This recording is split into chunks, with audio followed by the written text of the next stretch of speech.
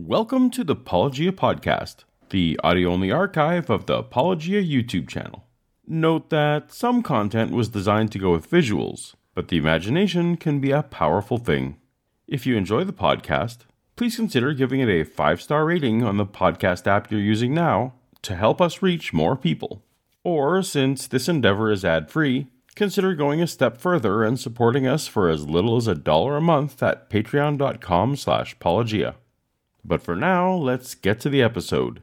Part of the Just a Bite series, posted May 21st, 2021, titled, If You're Still a Virgin, You Must See This, featuring Liz LaPointe. This piece of sellotape represents your sexual intimacy with another human being. On what planet does that make sense? Do you suppose Joe chose sellotape because he views sexual intimacy as entirely one-sided?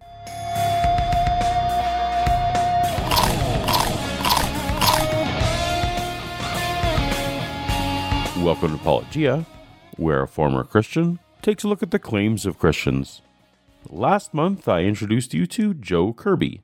With his video, he wanted 1 million Christians to see. But Joe already has this video that's well past the 1 million mark, and vastly more dangerous. If I stick a piece of tape on my arm like this, and I leave it alone, it will stay there forever. If you like, it's become one flesh, it's bound, it's stuck there, it's not going anywhere. But watch what happens when I do this.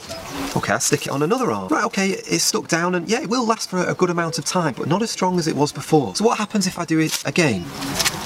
And again?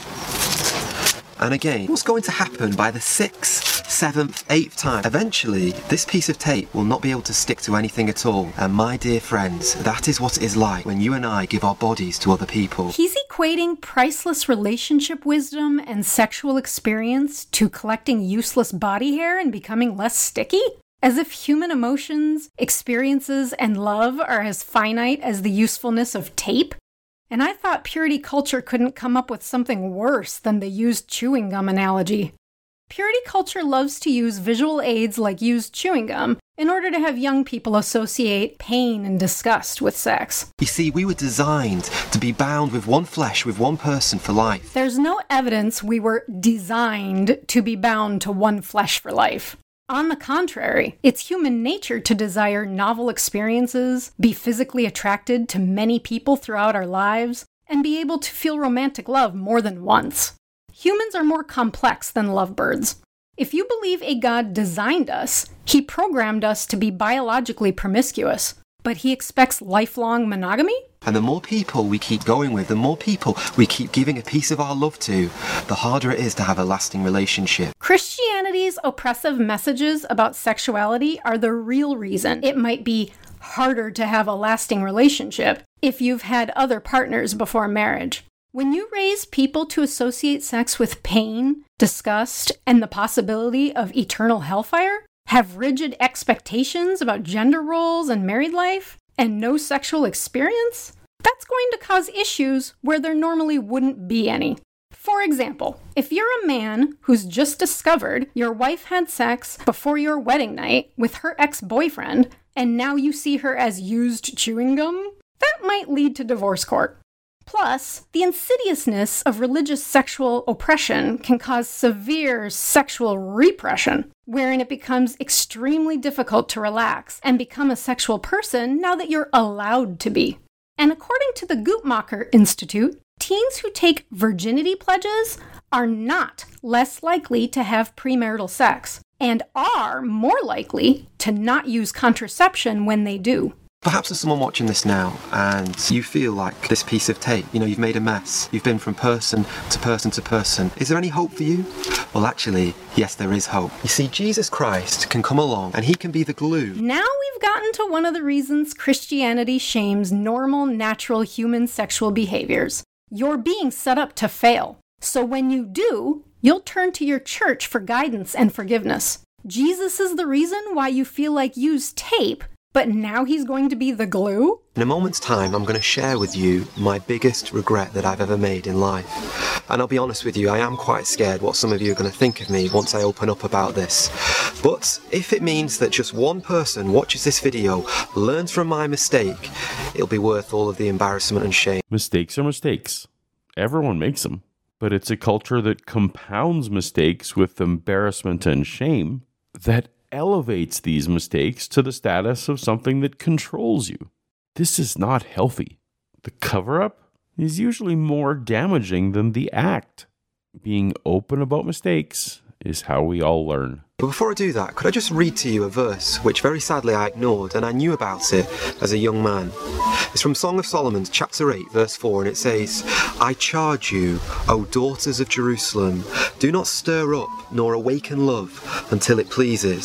So in other words, there's a precious love which lives within your heart, and it's asleep right now. If you're a virgin, that love is asleep right now. But of course, the lust and sexual desire typical of a person in their teens and 20s doesn't in any way feel like something's slumbering or asleep. Quite the contrary. It can be more of a voracious beast, on the constant move and ready to pounce in every waking and dreaming moment. Joe here would have you think this is because of a personal failure in checking your eyes and thoughts, rather than be a natural part of the reproductive impulses carried in our genes that prompted our ancestors to create offspring. The force of nature that drives salmon upstream, that compels a honeybee to tear off their member in their one chance at copulation, that propels male praying mantises willingly to their cannibalistic deaths. If that drive was dormant until after the first sexual act, there wouldn't be as many sexual acts. Biology demands it, but Christianity brands basic biology as sin. And one day, the Bible says, there is a time to wake it up, but only when you look straight into the eyes of your husband, only the day when you look straight into the eyes of your wife. This is the kind of attitude that causes so many Christians to marry far too young. The first time their heart flutters, they're told that's already the line of no return. But your first attraction is unlikely to be your best partner. Too many young Christians marry simply so that they can have sex, and then are permanently obligated to stay with the object of their initial lust, whether they are actually suitable partners for each other or not. In this attitude, Christians end up elevating the sex act above all other forms of compatibility or communication, while pretending to be virtuously doing the opposite, while forbidding any test of sexual compatibility. So I did promise you that I would share something quite personal with you right now. So here we go. This morning I looked at my wife Emma and I said to her, I'm not sure I can make this video today. I've been watching these videos of other Christian YouTubers and they've covered this particular topic, but every single one of them protected their virginity. Every single one of them didn't lose it before marriage. After leaving Christianity, I found out the literal dirty secret in my Christian community that many simply hid their sex lives from others in the church because of fear of judgment and disappointment. People I'd never have suspected, including, I'm guessing, more Christian YouTubers than you'd guess. Don't judge yourself against someone else's social media, and definitely don't judge yourself against the purity that someone projects. So here we are. I'm going to tell you what happened to me. When I was growing up, I really did struggle as a young man socially, and I was quite awkward and shy, particularly around girls. And all of my friends, they got girlfriends when they were 15, 16 years old. And I was good at sports, so I hung around with them. But I never could, for some reason, get a girlfriend. I'd go on dates with a girl, and then she'd end it. I remember once at high school, I kissed a girl on a date. And I walked out into the yard the next morning, and this big group of people were just standing around laughing at how bad I was at kissing. So really, basically, I was a loser growing up. That sucks, Joe. I'm sorry.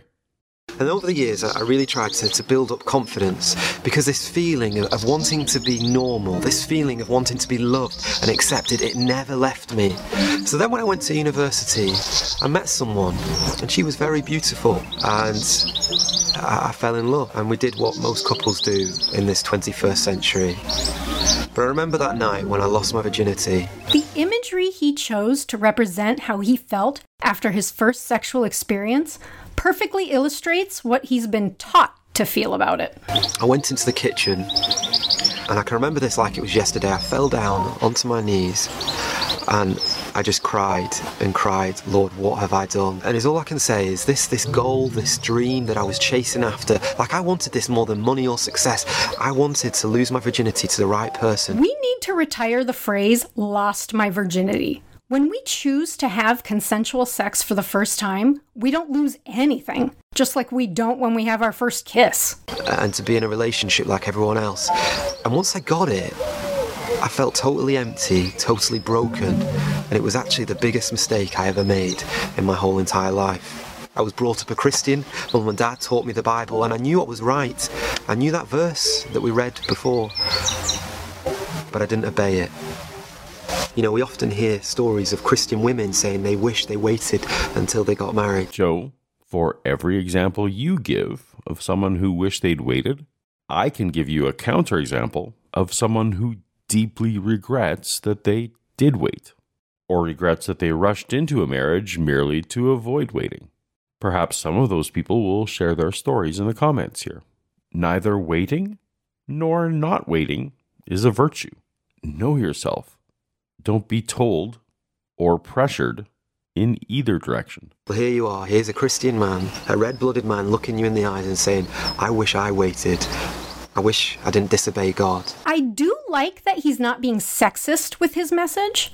Although nobody should be taught to feel so much guilt and shame from normal, healthy human desires, at least he's not only targeting women with his propaganda. But perhaps now you're watching this video and you're like me and you've made a mess. His message about humility and respect would be fantastic if it wasn't cloaked in the same oppressive nonsense that causes feeling shame and regret in the first place. And as I said earlier, God can join you together with a husband or wife, and they will forgive. The grace of God is a beautiful thing. And I know I said before that I regret doing it, and I do.